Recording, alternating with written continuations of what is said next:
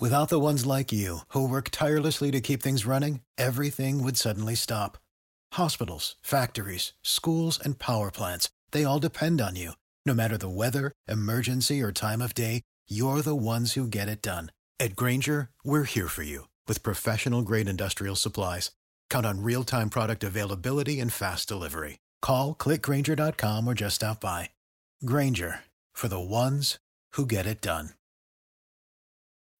When you need mealtime inspiration, it's worth shopping Kroger, where you'll find over 30,000 mouth-watering choices that excite your inner foodie. And no matter what tasty choice you make, you'll enjoy our everyday low prices, plus extra ways to save, like digital coupons worth over $600 each week. You can also save up to $1 off per gallon at the pump with fuel points. More savings and more inspiring flavors make shopping Kroger worth it every time. Kroger, fresh for everyone. Fuel restrictions apply.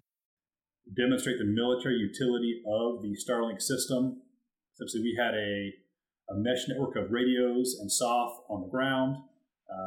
That network then connected to an AC-130 overhead that was connected to the Starlink satellites.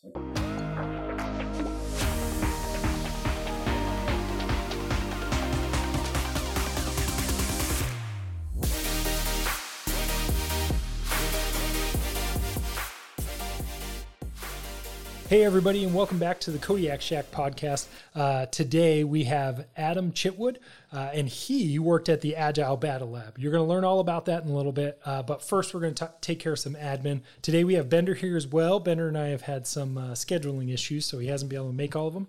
But thank you everybody for donations and for the support of the podcast. Please send us 5-star ratings on wherever you listen to podcasts. And then also send us any topics you want to listen to or hear about, because we're always listening and we want to know what good content you're looking to have. So Adam Chitwood is just about to finish his 20-year career in the Air Force. And he's done a few things. We talked about the Agile Battle Lab. He flew the B-1. Initially, he worked in the Indo-Pacific area, which I think I know where that is. And then he also did the Foreign Policy Advisor Fellowship, and I believe, if LinkedIn is correct, he got his MBA at Stanford. So, Adam, thank you for being here. Correct me if I'm wrong with all that, and tell us about yourself. It's not a trap. But the only that needs some correction is I was a fake to begin with, T6 fake, and my MBA is from Florida. I just have a certificate from Stanford. Yep, that's my fault. That's I didn't read the fine print. Is that like a cheaper option? Is that what I should be going for? Is it, yeah. Still get I get the Stanford diploma? Time. So the UF MBA was awesome. It was the number one online MBA in the nation at the time. And, you know, the Air Force doesn't let people just go to school when they desire. So that's what I went after. But did Stanford Ignite. Oh, cool. Last about 14, 15 months ago. Yeah, we heard good things. Yeah, we heard Cindy Brothers. Cindy. Yeah, she went there. She also said awesome stuff about it. So so you did the Stanford Ignite, which sounds cool, and then the MBAs are back. Get ready. Well, I guess masters in general, but specifically the MBA, you know, the masters. But so that's pluses and minuses. That's right. Check you got that box.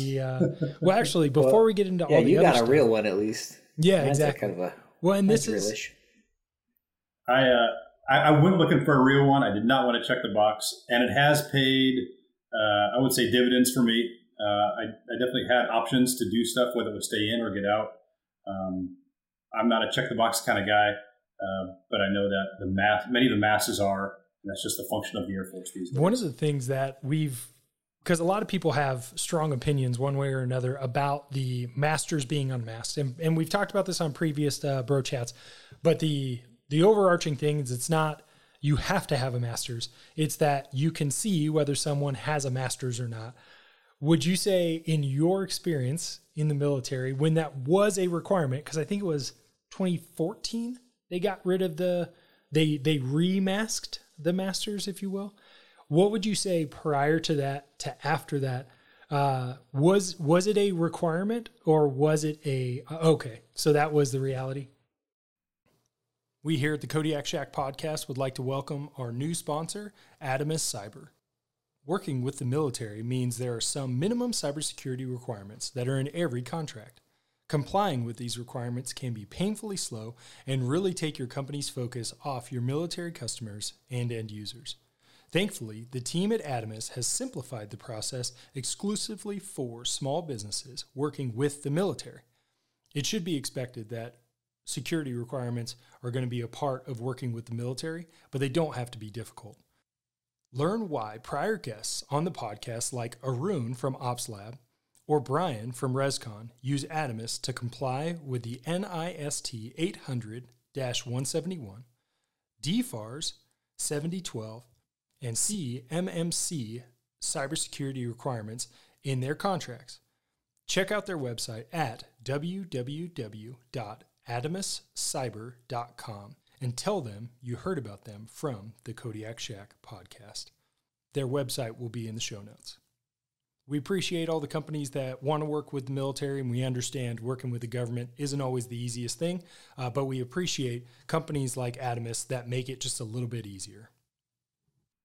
My commander said, I cannot promote you if you don't have a master's, period. And I think that's what everybody's... Yeah, well, good on you. Well, given poor retention, people will still get promoted, I think. I mean, you can't not promote people these days. There's no one staying in. But they'll use those box checkers for something else. They'll use it for command or school or who gets to be some general's exec that can then get sponsored or whatever else. So it's the function of the Air Force these days. And I think that's what people are afraid of. And I think you're spot on where in 2010 and 11 and 12, promotions were being decided whether someone had a master's or not. But now they're talking to people who are 2012 year groups about how they're critically manned and that if you just stay in, you're probably going to take command of a squadron. And it's kind of laughable that now we've got a master's. Last guy out. Turn the lights off, right? Yeah. Oh man. So either not to devolve into that very much, but so first we'll talk about the B-1. So how did you like flying the B-1? I loved it. It going from being a FAPE to that took some adjusting, but after my first deployment, upgrading quickly after that, I just got tired of thinking that we could do better. So I threw myself into it, and I loved it. I loved it after that. It's an absolutely deadly aircraft. Can do so much in the right environment. Great community in terms of everyone contributing to the success of the mission. I culminated my B-1 career over Iraq, Syria, and Afghanistan, 2015, 2016, and it was awesome. We did stuff that no one else could. We routinely were the fastest to respond, called on when others weren't. And we just did a lot more because of what we had built in the community, because of the capabilities of the aircraft, and because of the nature of the war. An absolutely tremendous platform over there. Flew with General Brown, New Year's Day of 2016, rain and hate over Ramadi, 10 danger close 9 lines, executed. Like that was just a normal day back then. And it was in the right place at the right time. So love the B-1, and it can do a lot more in the Indo-Pacific as well. So yeah. Well, and that's so one thing I want you to explain for me, but also the audience. So what was the B-1 originally built for? Like the mission set that they were like, this is what the B-1's going to do. And then what do you envision the B-1 doing in years to come and in combat that we expect? So originally designed to penetrate the Soviet Union, low altitude, high speed, and then pop up, drop in either nuclear gravity bombs or cruise missiles type stuff, and then trying to make it somewhere where you can live, the nuclear winter. They were on alert for a long time. They did not fly in Desert Storm, but they came off alert soon thereafter. First combat, I think, was Operation Desert Fox in '98. They also, I think, flew an Allied force, if I get the right Balkans conflict right. Did some great stuff. evaded a fair share of SA-6s in that while dropping bombs. It flew combat, in Afghanistan after 9/11. First night of the war, 2003, over Iraq. I joined the community in 2008.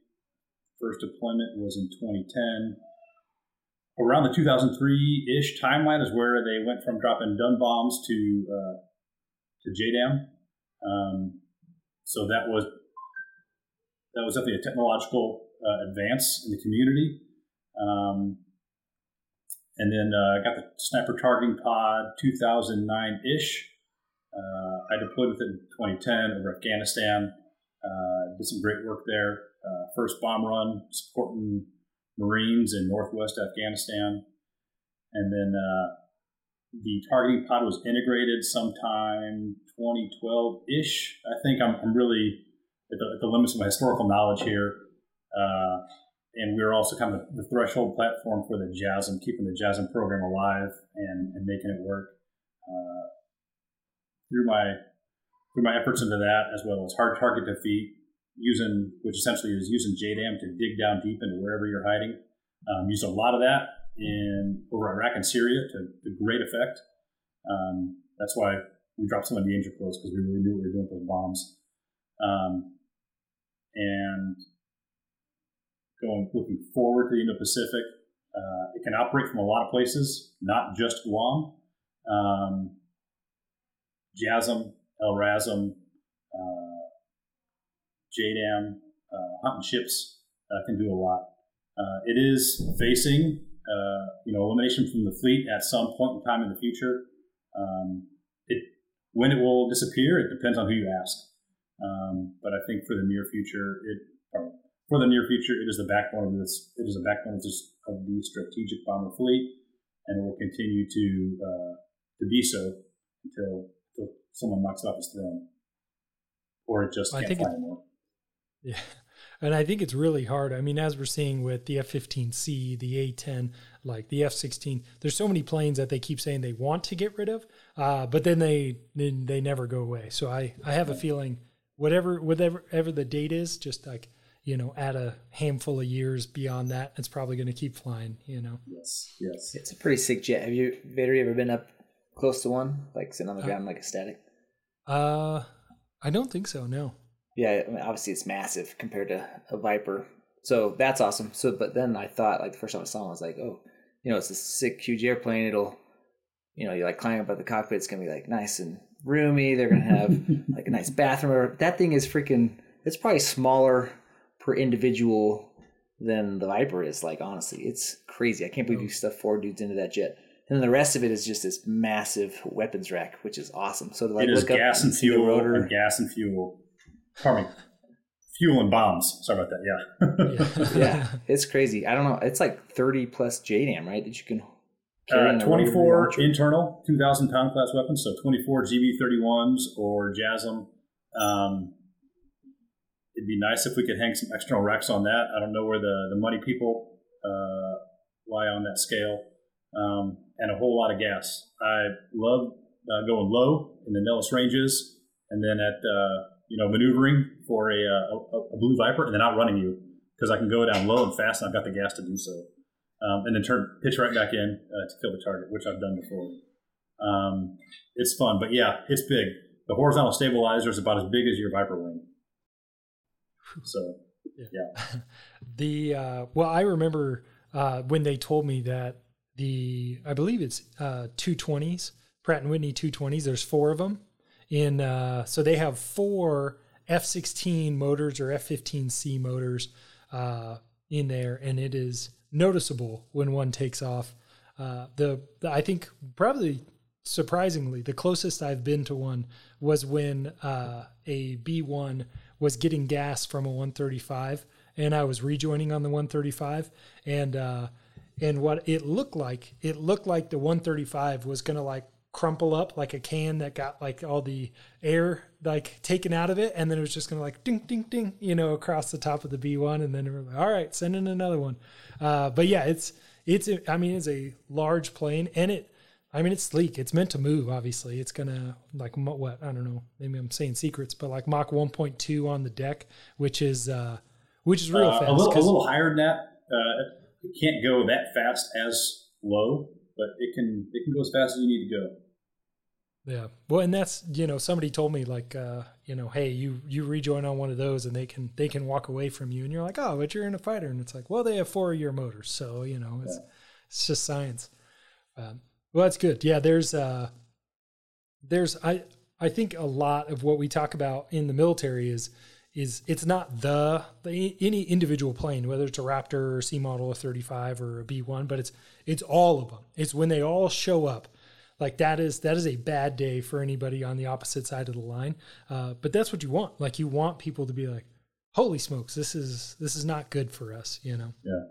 The Army uses the term combined arms, and that's where the Air Force excels, is when you bring them all together.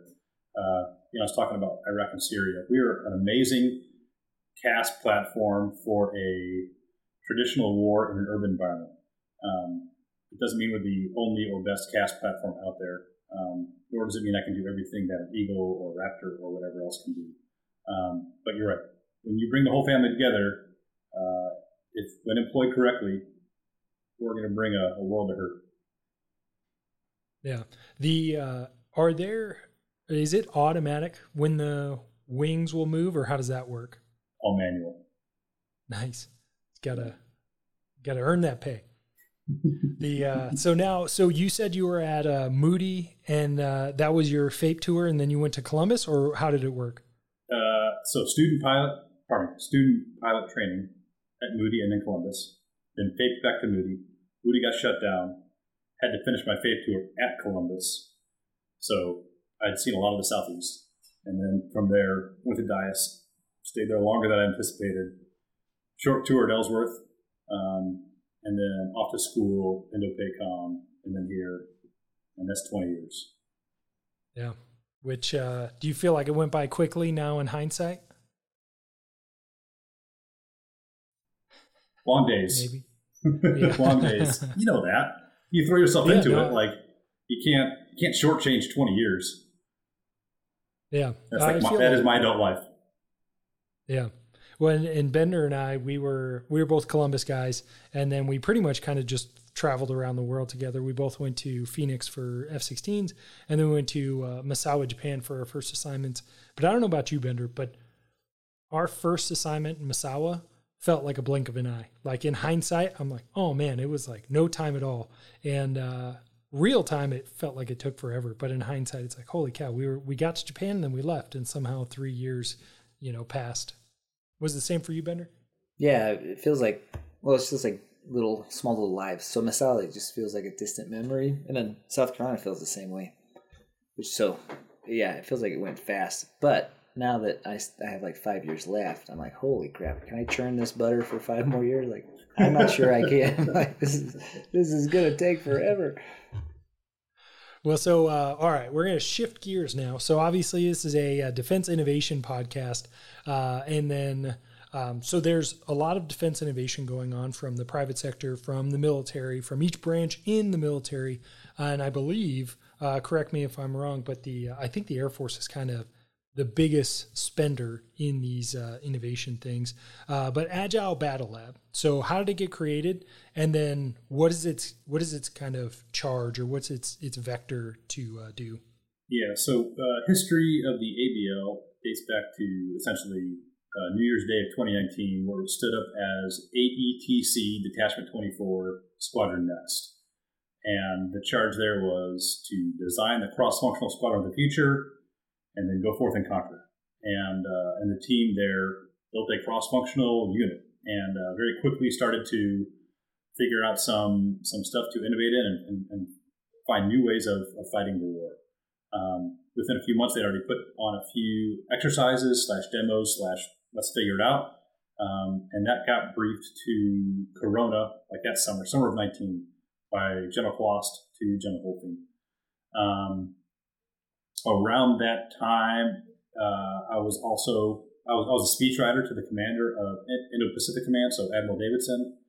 I got a call one morning saying, "Hey, we got this job here. I think it's perfect for you." My buddy described it a little bit, and I was like, "Sounds cool. Sounds high risk, medium reward." but after about a few phone calls, I was like, yeah, well, it's time. So that was summer of 19. Change of command at AETC. New commander comes in and says, I was at Corona.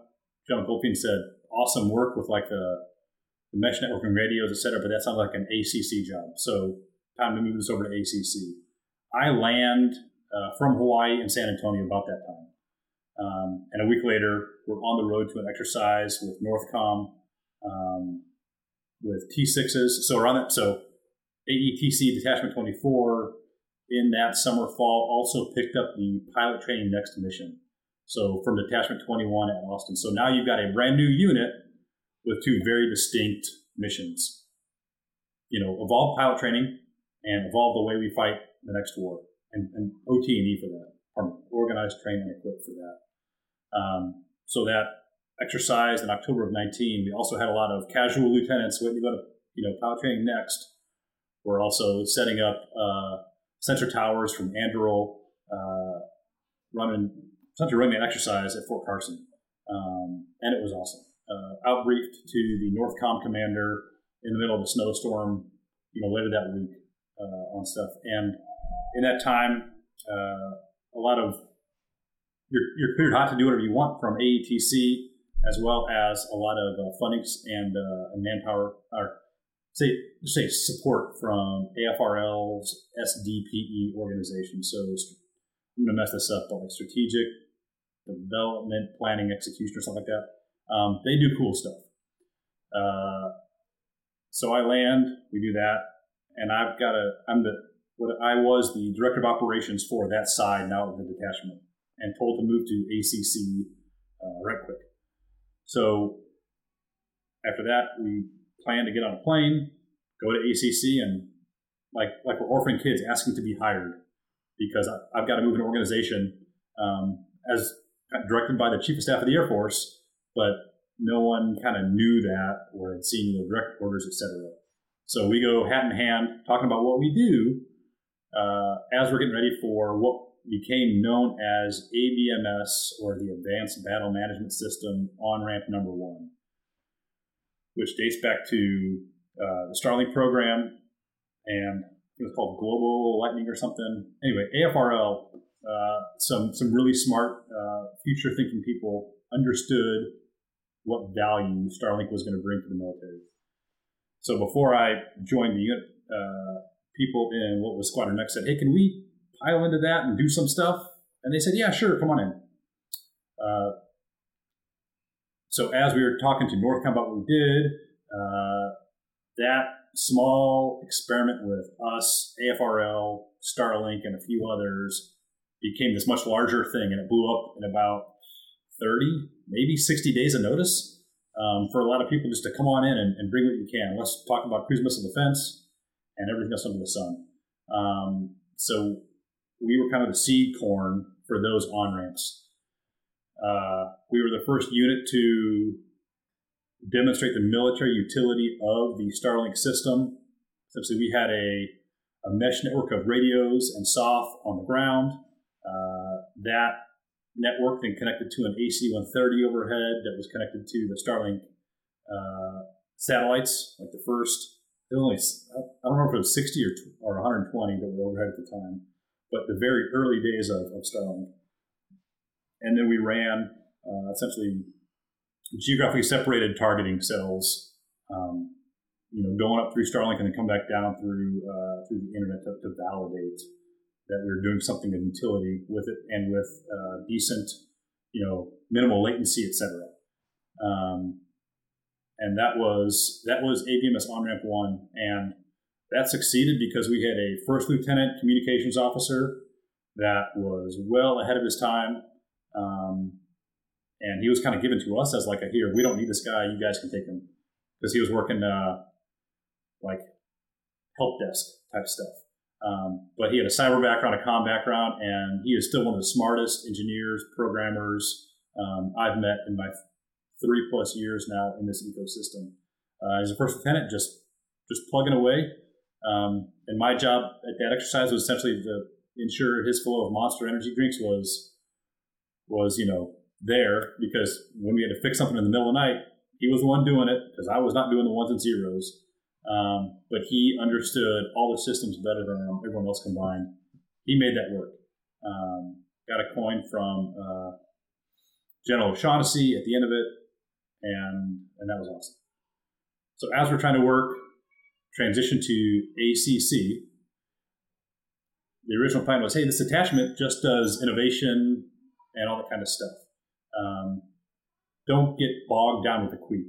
In reality, we had to get double down on the queep because everything we were doing, we were smaller, we didn't have a process, no one else had a process for it, so we had to learn every AFI, every reg, moving billets, moving bodies, paperwork, what codes this. Like when I joined, we thought I'm a B1 guy. When I joined Squadron Next, I was in an evaluator East MC-130 position.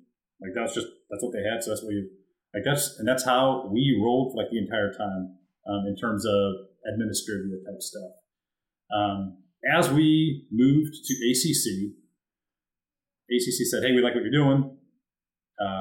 Or the visionaries within ACC that hired us, we like what you're doing, but we need help with ACE. We're like, well, we were kind of doing this for ACE anyway. I personally had a background in ACE before it was called ACE, dating back to my time in the B1. So that was easy. So new mission, new brand, and we kept on keeping on. Getting ready for ABMS on-ramp 2. COVID hits. That gets rolled a few months, but we still execute. And at ABMS on-ramp 2, if you see pictures of robot dogs, dudes in VR gear, the LC-130s, all that stuff, Agile Battle Lab. Running an ACE airfield with HIMARS, contingency response professionals, and then we even had, ground launch cruise missile targeting type stuff on some C2 software that we're using. So it was awesome. Then soon after that, we go to our first Agile flag. So ACC developed exercise for Agile combat employment. And doing all the ABMS on-ramps, we thought, hey, we're going to bring in a lot of cool tech. It's going to be awesome. And we go to the first Agile flag, and there's a lot of problems. And we realized that we can't just bring the tech in. There's a whole lot of change that has to happen across the Air Force. I'm not going to get into the details, but essentially we hadn't trained anyone for ACE or even kind of defined what it is for them or how to do it. So there's a lot of awesome airmen from the wing commander on down to Mountain Home trying to figure it out, their first time on their own type of stuff.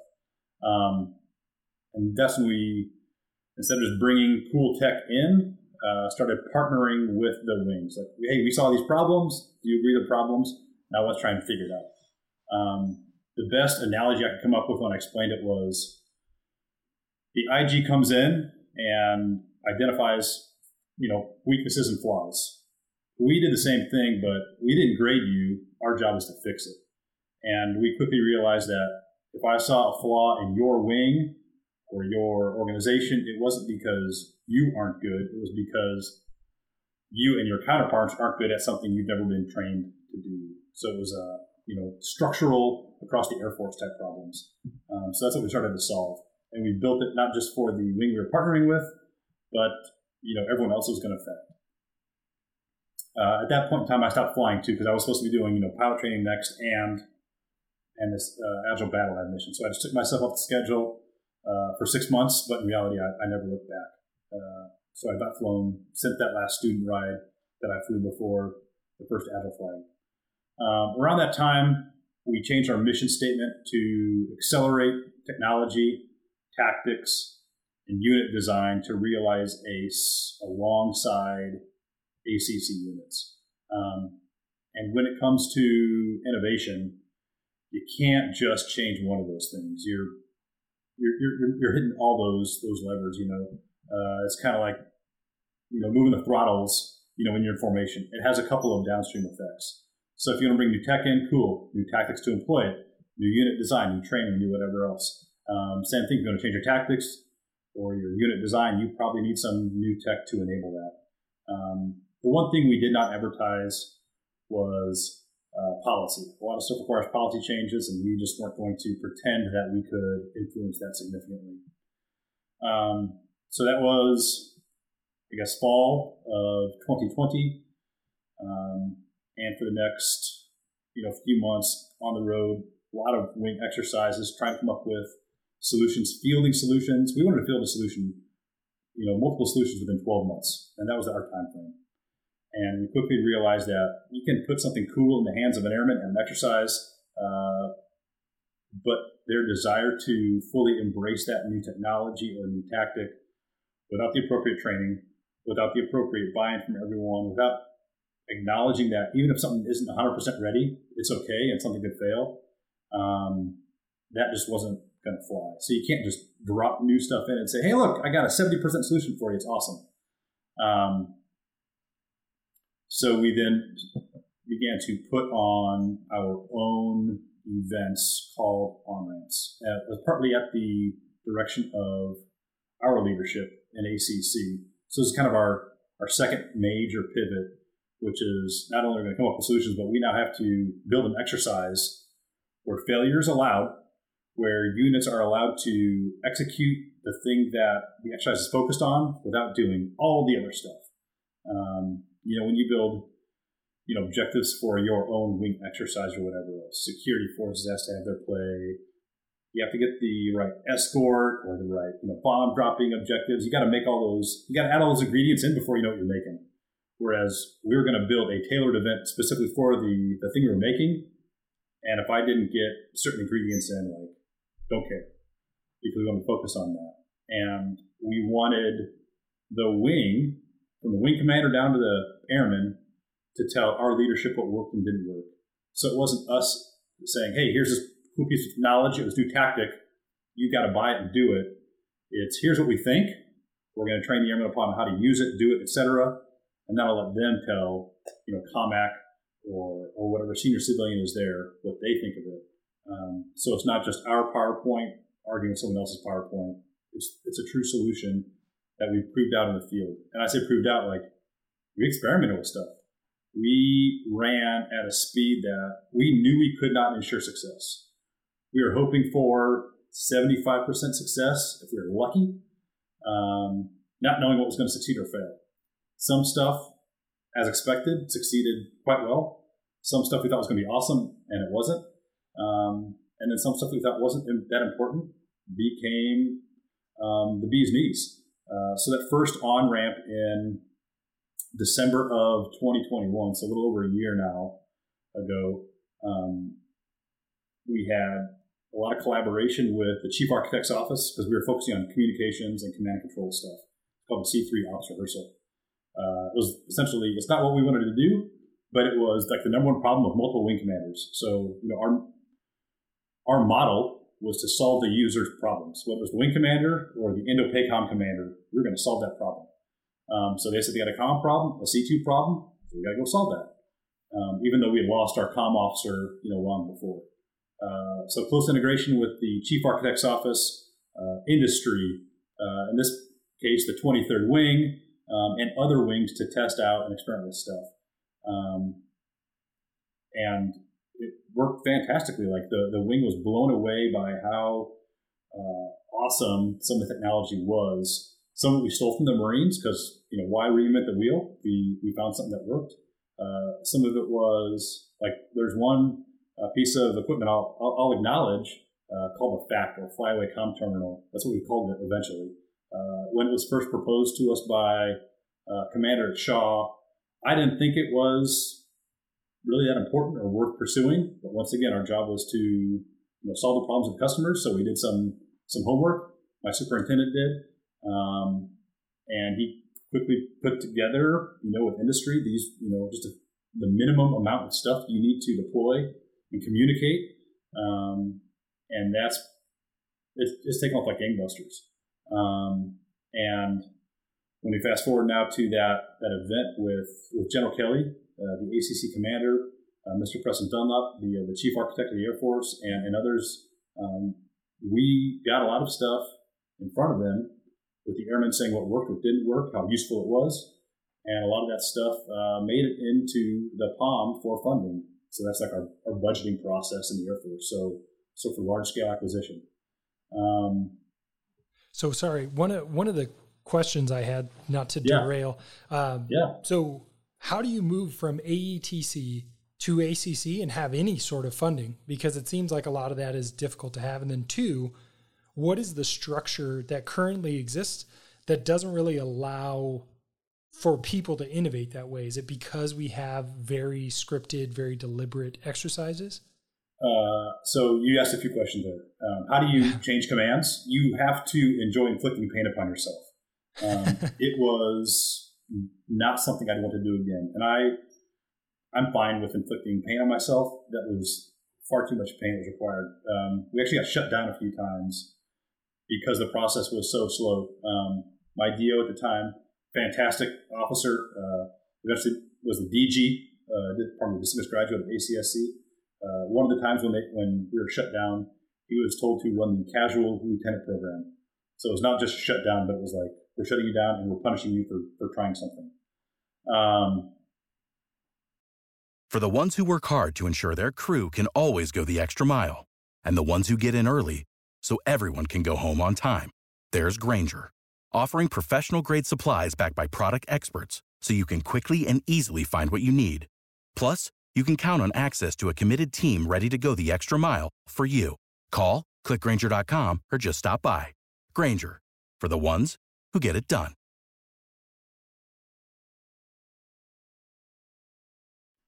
As we moved over, our leadership in ACC A3 essentially gave us a free checkbook to go TDY and to find solutions. And we depend upon a lot of AFWERX SIBRs to fund stuff.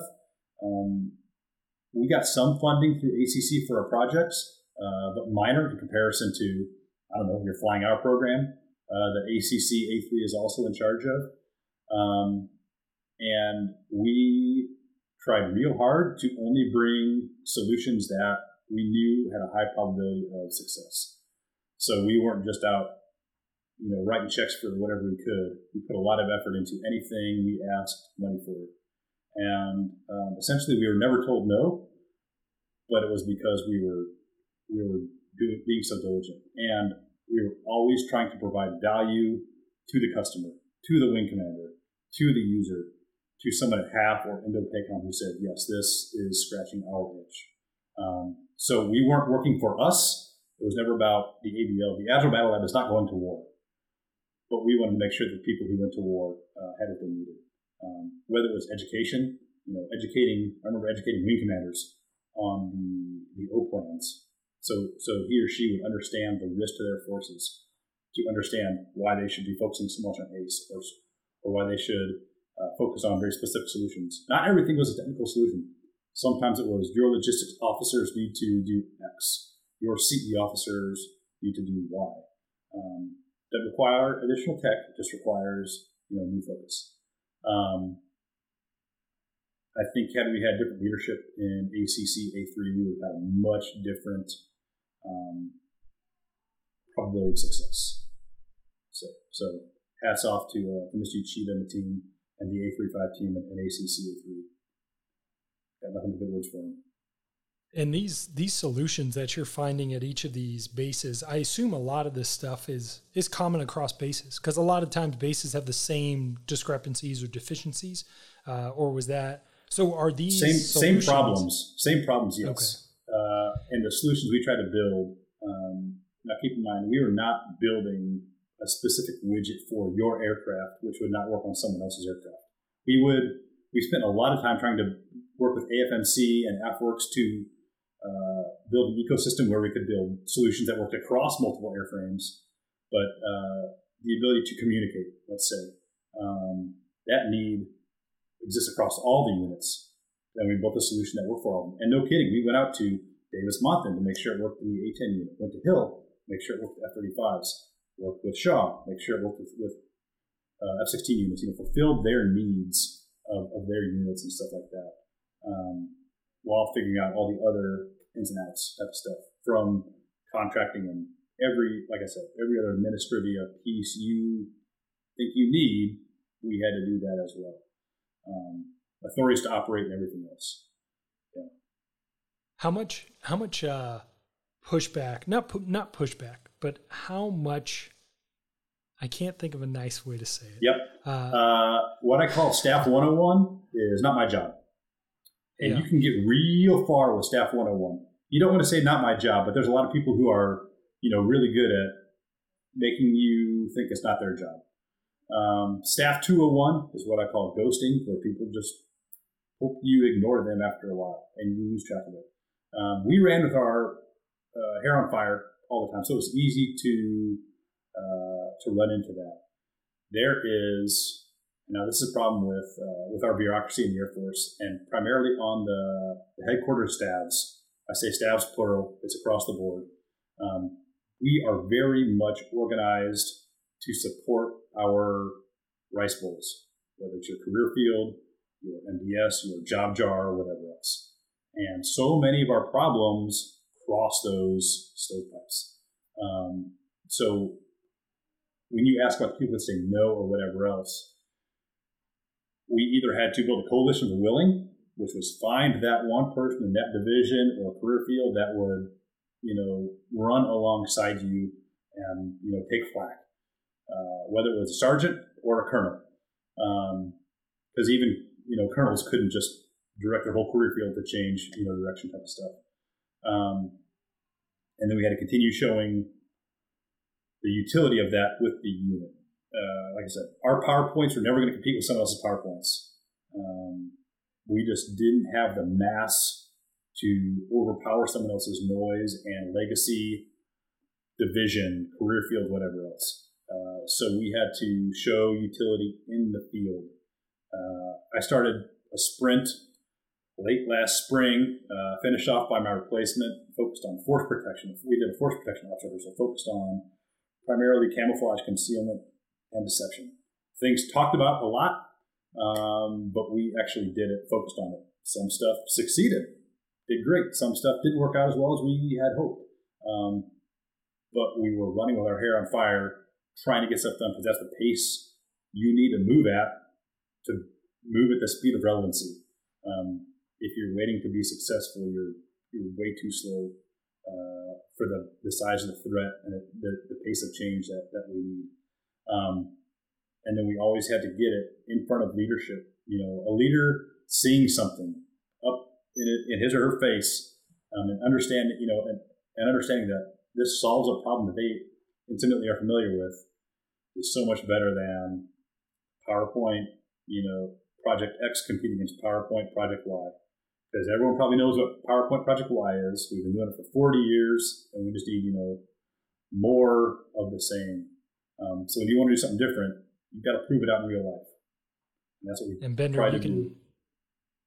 Bender, you can get the next one. I've been stealing all the questions. But so if a military member who's listening to this, or someone who hasn't participated in Agile Battle Lab, like how do they get into this and start getting to participate in these things if they want their base to do it? So we execute a lot of outreach. Like I said, I would educate wing commanders down to airmen and stuff like that. So we're connected with a lot of the ACC bases, a few of the AMC bases, as well as a few in PACF and USAFE. But the Agile Battle Lab is pretty small. So if you want to, and now I'm no longer a part of the ABL, so I can't speak for them. But when I was in charge, if you wanted to be a part of it, you had to keep working with us. As soon as cooperation went cold from someone else, we just didn't have the human bandwidth to keep pushing for something. So if you reached out once or twice, we responded and this or that, and that's all. It's not because we didn't like it; it's because we had a lot of pressing needs. 2 OSS commanders in a row at Hill, reached out to us for help. The first time we couldn't really help out because the larger demand signal was coming from the lead wings for the lead wing, ACE, Agile Flag type stuff. But by the time the second guy reached out, we had something we could work with him on, and it was just close collaboration throughout. And it wasn't, a lot of it was, I would say, interpersonal just working with each other. Can't assume that cold emails are going to, generate a giant lottery of wins. But a lot of just working together, putting effort into stuff. In fact, when we start working with a wing on a project, we can't hit the wing commander up for everything. So when we agreed to work on, project X, it's, hey, I need a POC that I can reach out to whenever I need something, so that they're running this on their end as well. And we're connected to a lot of the MAGCOM efforts, as well as HAF, Army Headquarters Air Force efforts. So we're not just working with the wings. We're trying to tie stuff from the smallest tactical level up to the operational and strategic level, and have that line of continuity throughout, so everyone understands what we're doing. We're very open kimono about what we're doing. I mean, we're so small and cross-functional that as soon as you hide something, we're all going to flounder.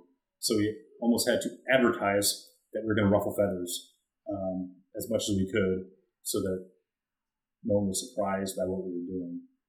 And we're usually moving much faster than anyone else could keep up with anyway, especially just random stuff like, requests for frequency authorization. We were planning exercises inside of that timeline, which is usually unheard of, but that's just the timeline we had to move in. So, when I think a lot of things happen shockingly slow in the DoD. I think a lot of people expect stuff to happen faster, and then it's weeks and it's months. And, I've been a part of multiple conversations where it's like, cool, we're ready to move forward.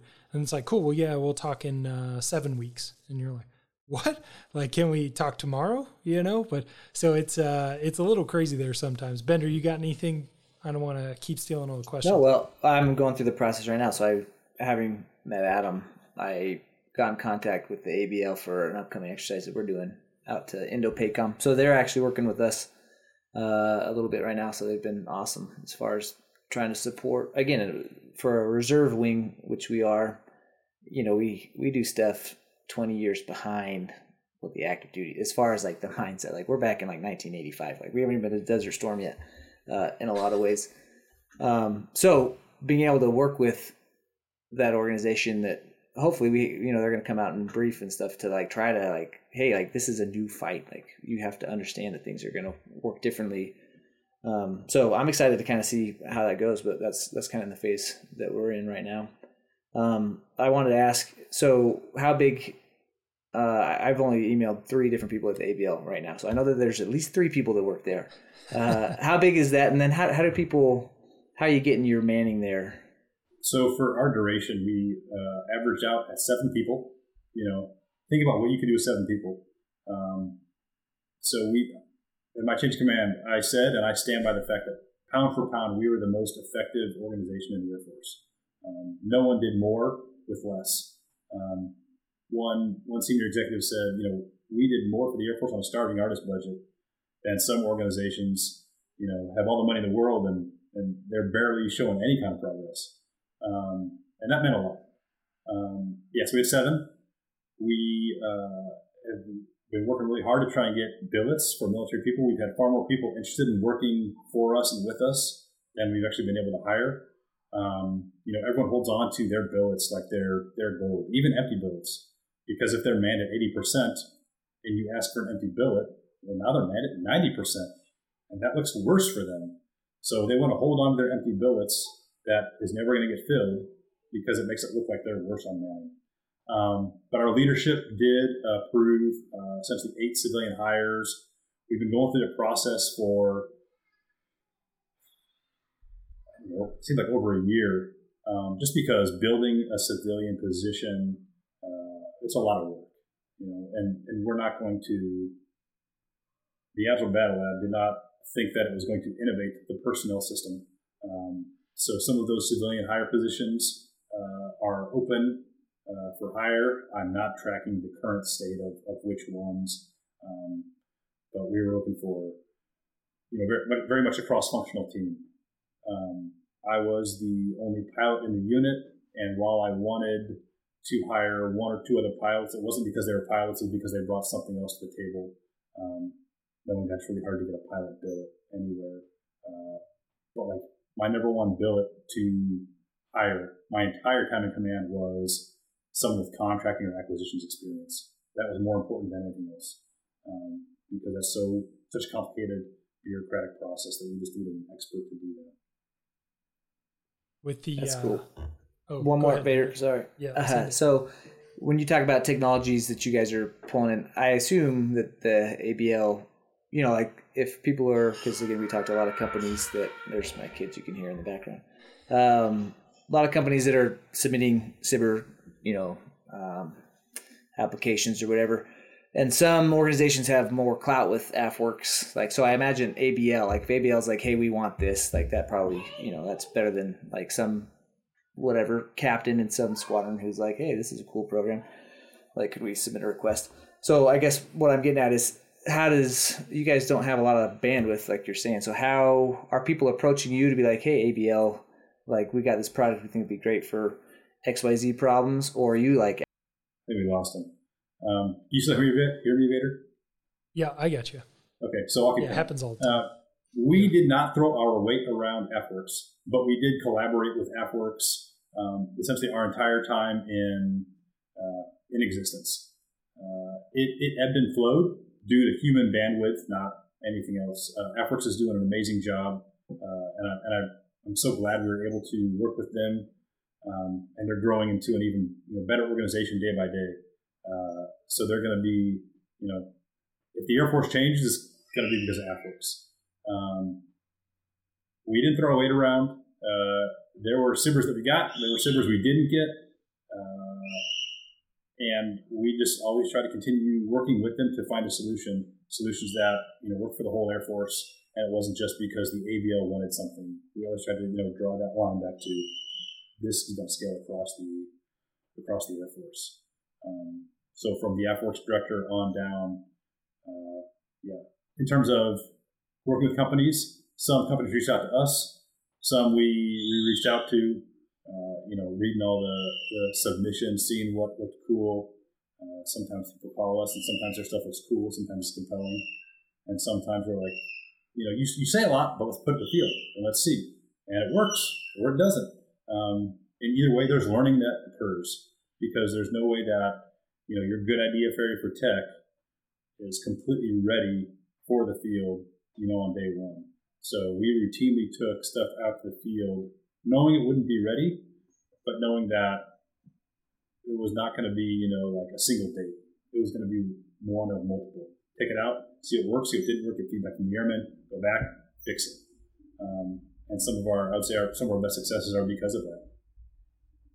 When you're doing these agile battle labs and you're going, originally going to bases and kind of testing them out and now kind of creating your own exercises, if you were going to give a grade across all of the aspects of the military, so like high marks in some areas, like miserable marks in others, where would you say the Air Force struggles and needs to focus more? And where would you say they are ahead or achieving? I would say, like you said, all services are excelling in certain areas and failing in certain areas. And I routinely have conversations with people in other services. Oh, we're kicking butt here, or we suck here. No, we suck here. And it is what it is.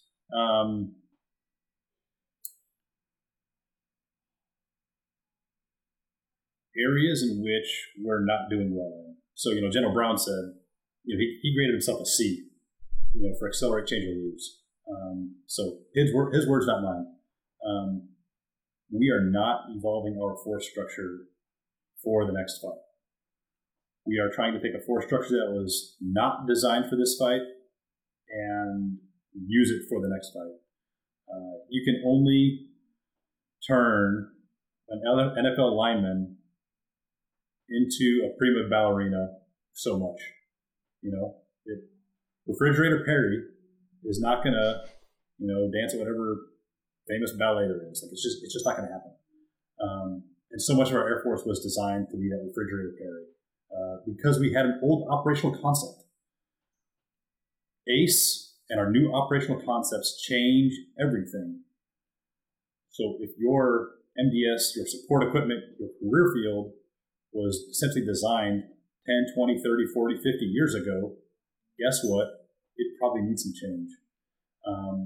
Where we are excelling, I would say I've been privileged to work with some absolutely amazing squadron, group, and wing commanders across the CAF and the MAF that understand the problems that they're facing, and they're willing just to go do it. And they've got a lot more on their plates than I ever did. So I love briefing a room full of commanders saying, here's what you should be doing and you're not. And then acknowledging that I don't have a flying program, I don't have a sapper program, I don't have all these other things. I'm not upgrading anybody. So it's easy for me to throw spears at units that aren't doing stuff, but they've got a lot of other stuff on their plate.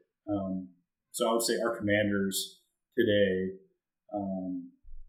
I rarely walked away from an engagement with a commander thinking that he or she didn't get it.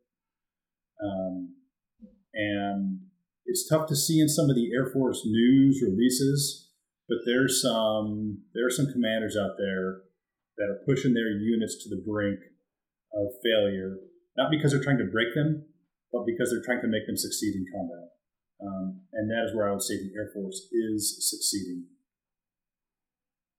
Well, awesome. Well, that's good to know, because I know I've heard it somewhere, I don't remember where, but they say, people are our most valuable asset, and so having end user operators, but also commanders doing that.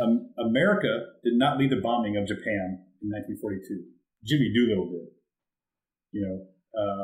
A team of engineers did not put 50 caliber guns on B-25s. Lieutenant General Kenny did. A coalition of the willing did not, run, plan, and lead Operation Volo. Robin Olds and his weapons officer did. So if you want to, and here's where I think the Air Force is having a challenge, we are not finding those people, empowering them, resourcing them, and retaining them. There are leaders in the officer and the senior enlisted ranks who can win us the next war. You give them a sport, and they'll beat the Chinese. I've met them; they can do it, but they're not empowered, resourced, and retained to do so. And that's something we are having a huge problem with, and it's really rough to watch. Yeah, and it's unfortunate because the one thing that I think, speaking as a guy who just joined the Air National Guard, is that the Air Force feels like they're losing people because they're going to the Guard or the reserves, but hopefully we should also understand that they're still there. They're still going to be in meetings. They're still going to be a part of the fight, just in a different capacity. So hopefully, if those people aren't on the active duty side still, maybe they can participate or provide their inputs from the other side. But hopefully, there were some people in Fresno that did some awesome stuff for ACE. The Michigan Guard is absolutely killing it. They are singularly focused on figuring out how to fight and win the next fight. Well, I think one aspect of the Air National Guard specifically is that they don't leave. Then like you said, you spend 18 months, 2 years, 2+ years working on something, but then you end up going on to do something else, where the Air National Guard, people are there for 10, 12, 15, 20 years learning these things. So I know we gotta get rolling real quick. So Adam, thank you very much for being here. And if you're cool with it, we'll have people reach out on LinkedIn and contact you whether they want to learn more about Agile Battle Labs or just pick your brain on the experiences you've had. So thank you very much. Thank you. This went by way too quickly. I feel like we've got about 2 or 3 more hours of the content. Well, we'd be happy to have you back because we have plenty more questions on all of it. But yeah, thank you. Bender, you got any parting shots before we go?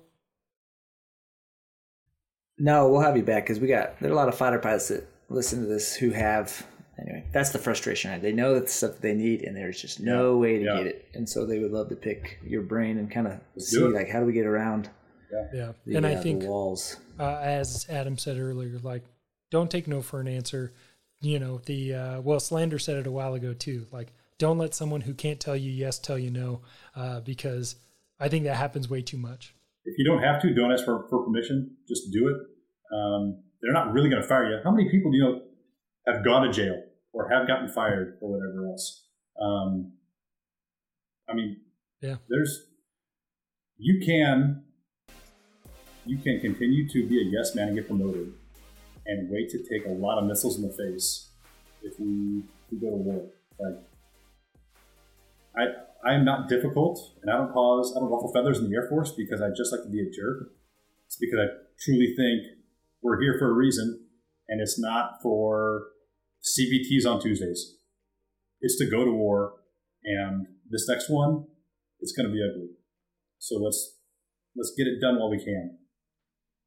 I think some people forget that sometimes. I think it's been so long that I think people forget that is the end state reality, and makes me nervous.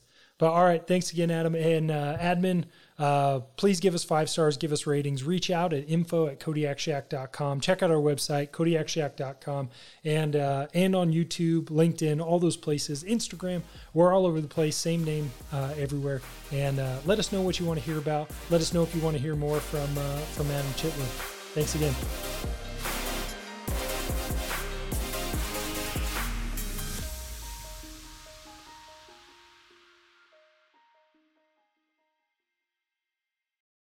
For the ones who work hard to ensure their crew can always go the extra mile, and the ones who get in early so everyone can go home on time, there's Grainger, offering professional-grade supplies backed by product experts so you can quickly and easily find what you need. Plus, you can count on access to a committed team ready to go the extra mile for you. Call, click Grainger.com, or just stop by. Grainger, for the ones who get it done.